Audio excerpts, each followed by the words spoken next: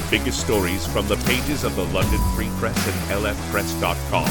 This is the London Free Press Podcast with your host, Lindsay Barnett.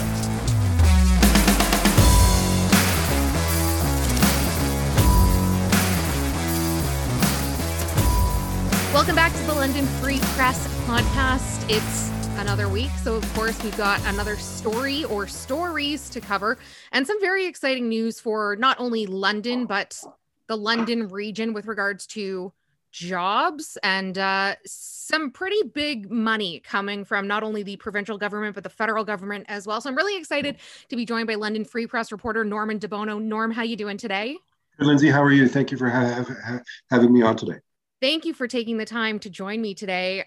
We were just chatting a little bit before we hit record, and I can already see the excitement with regards to what we are going to be talking about today. So just in case somebody hasn't read your articles over the last 2 weeks, there was a pretty big announcement in Oshawa with regards to some money that will directly affect the Cami plant in Ingersoll. So let's start with the announcement. What was said?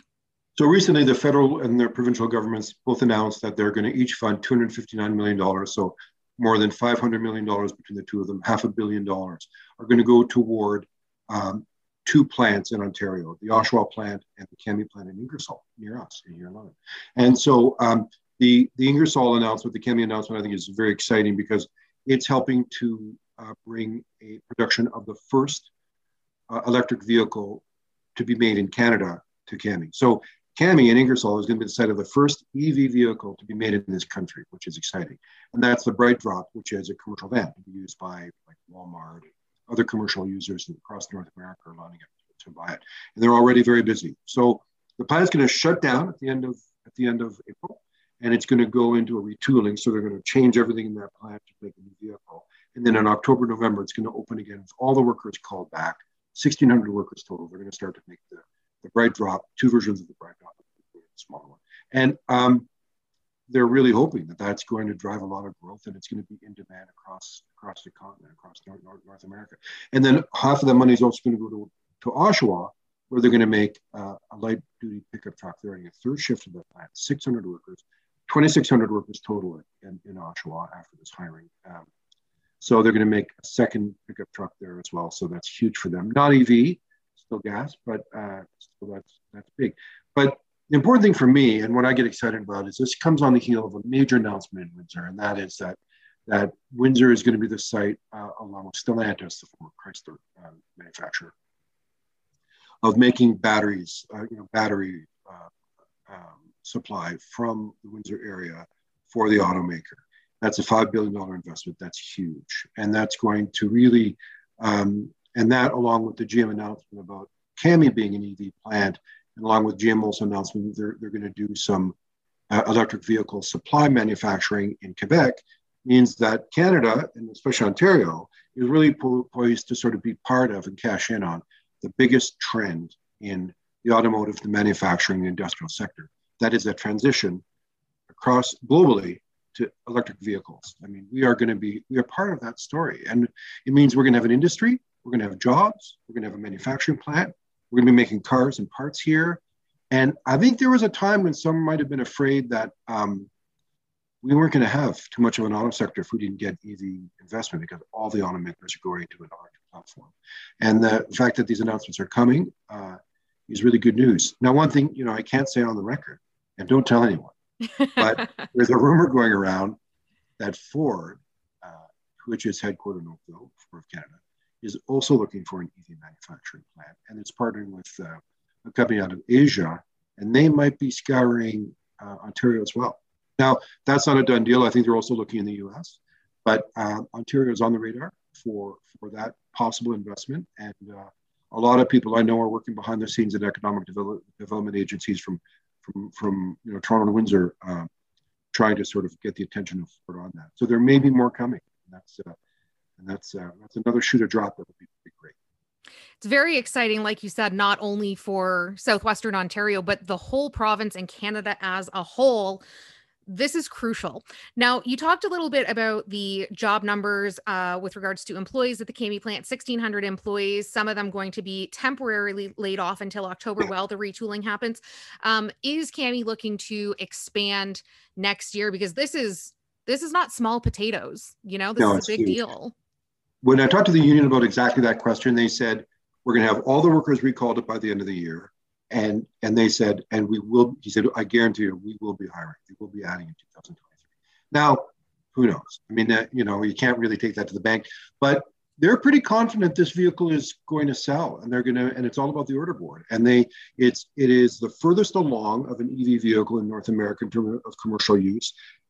And they've had Amazon, they've had some Amazon suppliers, they've had Walmart, I think, recently line up. Other commercial suppliers have sort of also committed to buying it. So that's just the tip of the iceberg, and that's before it's even rolling off the line. So they feel very confident they're going to grow that market. They feel they're going to add more jobs in 2023 to that Cami plant, which would be huge. And and as for Oshawa, 2,600 people there at the end of the summer when they had that second vehicle production there. But I mean, pickup trucks sell very well across North America. And if, is there going to be an EV version in Oshawa's future for GM? I don't know. But if there is, you could see some numbers grow there too. But one thing I'm going to go back to Ford for a minute. Sorry, I'm kind of jumping on. But, there's a lot of speculation, a lot of market analysis that's saying that the Ford plant in Oakville is going to be making electric vehicle, fully electrified Lincoln SUVs. So the Lincoln SUV, they have like 4 versions of the Lincoln SUV that's going to be electric. And that there's a lot of speculation Oakville's going to be in for a slice of that. That's going to be a very significant shoe to drop in the next year or two. So there's going to be more about that. And again, that's going to be, that'll be a major investment for Ontario. But if all those things come to fruition, and there's every reason to believe it will, we're going to be really at the forefront of the whole EV movement as a province. And that's very exciting. And one thing that, I know from covering the sector is that there's a person working in a manufacturing plant in Cami and in Oshawa. They're doing very well. They're making $30 to $35 an hour, full benefits, full pension. But because of the way the automotive industry is structured in terms of the supply line, the supply sort of network, there's speculation economists have forecast that every OEM, they're called OEMs, people who manufacture vehicles, job creates 6 to 7 other spin-off jobs in the sector. That is suppliers, that is people, catering lunches to people like Tim Hortons, but high-paying jobs in the parts sector, the low-paying service jobs. It has a very deep ripple effect, and so that's one reason why there's so much excitement about this announcement. And it's also important to realize for viewers who may not know this, that's why there's so much government support. I mean, $500 million from the feds in the province, that's a lot of money and GM is investing $2 billion of its own money. So it's about 5% of that investment.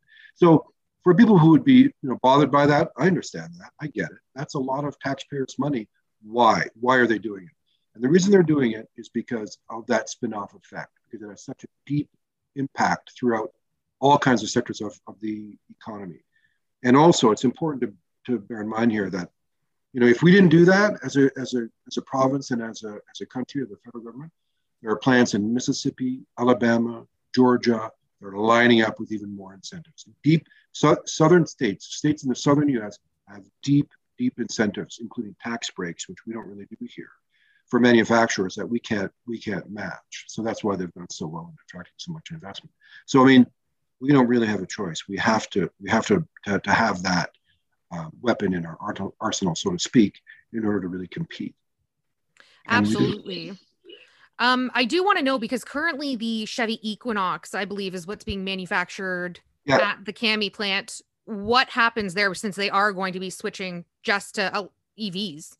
Yeah, so the Equinox production also ends at the end of April, and that production is being shifted to Mexico. So the Equinox will be fully made in Mexico, and Cami will go solely to make 2 different versions of a commercial van. The irony there is that when the Equinox is transitioned to Mexico, the plant in Mexico will also be making an electric version of the Equinox, which is. But I mean, we sort of, I know the workers at the plant, I know the union representing the workers there are very excited about the Bright Drop, the commercial van they're making, and they're sort of happy to do that. They're sad to give up the Equinox, but the other thing is they've had an Equinox for a good long run. It's been many years. It's been a high volume vehicle. It's been much in demand. They've shared that production with some other plants because they have to, because it's so in demand. So it's at a very good point in its life cycle. There's a life cycle of the vehicle where after many years of being strongly in demand, it's good to sort of move away from that vehicle because it can't last forever, right?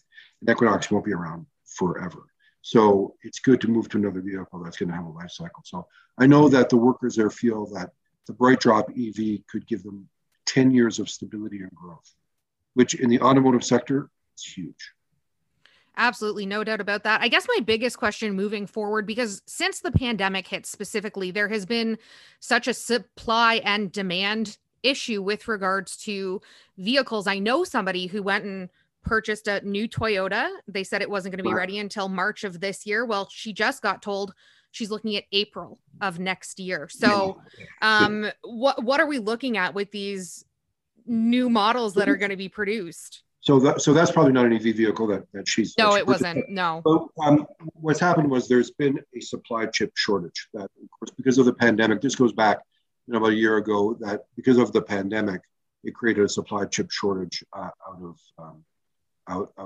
from suppliers. So there was a vital part, a component that went into manufacturing, into the technology of new vehicles, the GPS,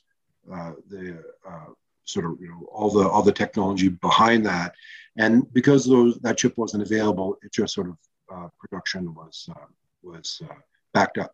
So that is starting to flow a little better now, but I mean, I'm glad she's going to get it in April. That's not too bad, actually. So, but for a long time, I mean, the Cami plant in Ingersoll went down for several months earlier this year because of exactly that problem. I mean, there were problems with the production in Toyota as well. So Toyota has plants in Cambridge and in Woodstock, and production there was slowed somewhat as well because of that chip shortage issue. So it's backed up all automakers equally, and it's created a backlog in the system that's starting to free up a little now, but that was pandemic influence primarily. And there's been a supply chain issue in a lot of sectors, from home construction, from building materials, and cars have not been spared from that. It's impacted that as well. But as things are getting better, as easing up on the COVID pandemic, I think we're seeing those things start to flow a little faster now. So hopefully we're going to move beyond that. But yeah, it's a very vulnerable sector. And that issue is a larger one that is really, so that along with COVID and along with, of course, the conflict in Russia, in Ukraine right now from the Russian invasion, that has a lot of automotive manufacturers thinking that they should consolidate production closer to where they sell their vehicles so that they're not relying so much on supply chain. So I wouldn't be surprised if in the next 2 to 3 years, 5 years, we see a real shakeout where more vehicle production, smaller plants are opening consolidated vehicle production in areas across North America that are closer to the market so that they have to rely less on shipping vehicles from around the world. Absolutely. And I meant April of next year. So, yeah. But yeah, I guess I just wondered if that's going to impact the new EVs coming, and are we expecting any delays, or is it just right now full steam ahead? Right now it's full steam ahead. So the EVs are going to be rolling off the line. Again, these are the commercial vehicles, commercial vans. They're going to be rolling off the line in October, November at Cami. So, I mean, we have a bit of time there to sort of overcome that issue, and there's speculation that they're not going to be impacted by that. But you raise a good point, right? It's a volatile sector with a lot of factors influencing it globally. So we'll wait and see before we give a final verdict, but I know they're confident they're going to be able to move ahead. Yeah, that's a wonderful timeline. Norm, thank you so much for your insight and your time today. Really appreciate it. Really, really nice talking some good news stories in the city. Yeah, exactly. It really is. It's a good economic story. It's going to mean it's a lot of good news for our region, for our city.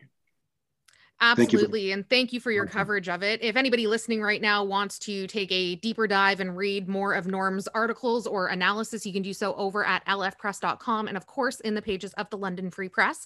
We'll be back again next Thursday with another edition of the London Free Press podcast. Until then, stay well.